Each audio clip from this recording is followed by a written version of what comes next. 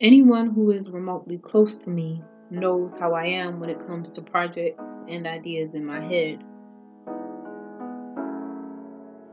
This year has been one of vast accomplishments for me, but I still feel like I can do more.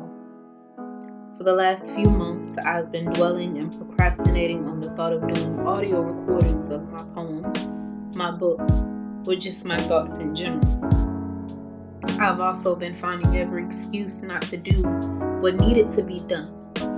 But my old mentor once told me that excuses are the tools of the incompetent, and those who specialize in excuses are seldom capable of anything but excuses.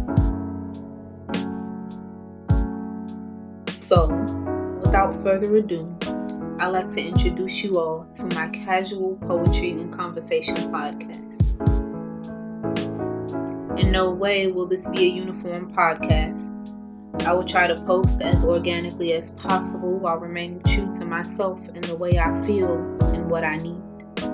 This podcast will feature topics that are near to my heart, as well as thoughts on my mind. This can range from mental health, to love, to self-esteem, encouragement, being vulnerable, and so many other things. I can only hope that me being authentic and bare will also help someone else. I can only hope that it will give someone else an understanding that they aren't alone in whatever it is they're going through.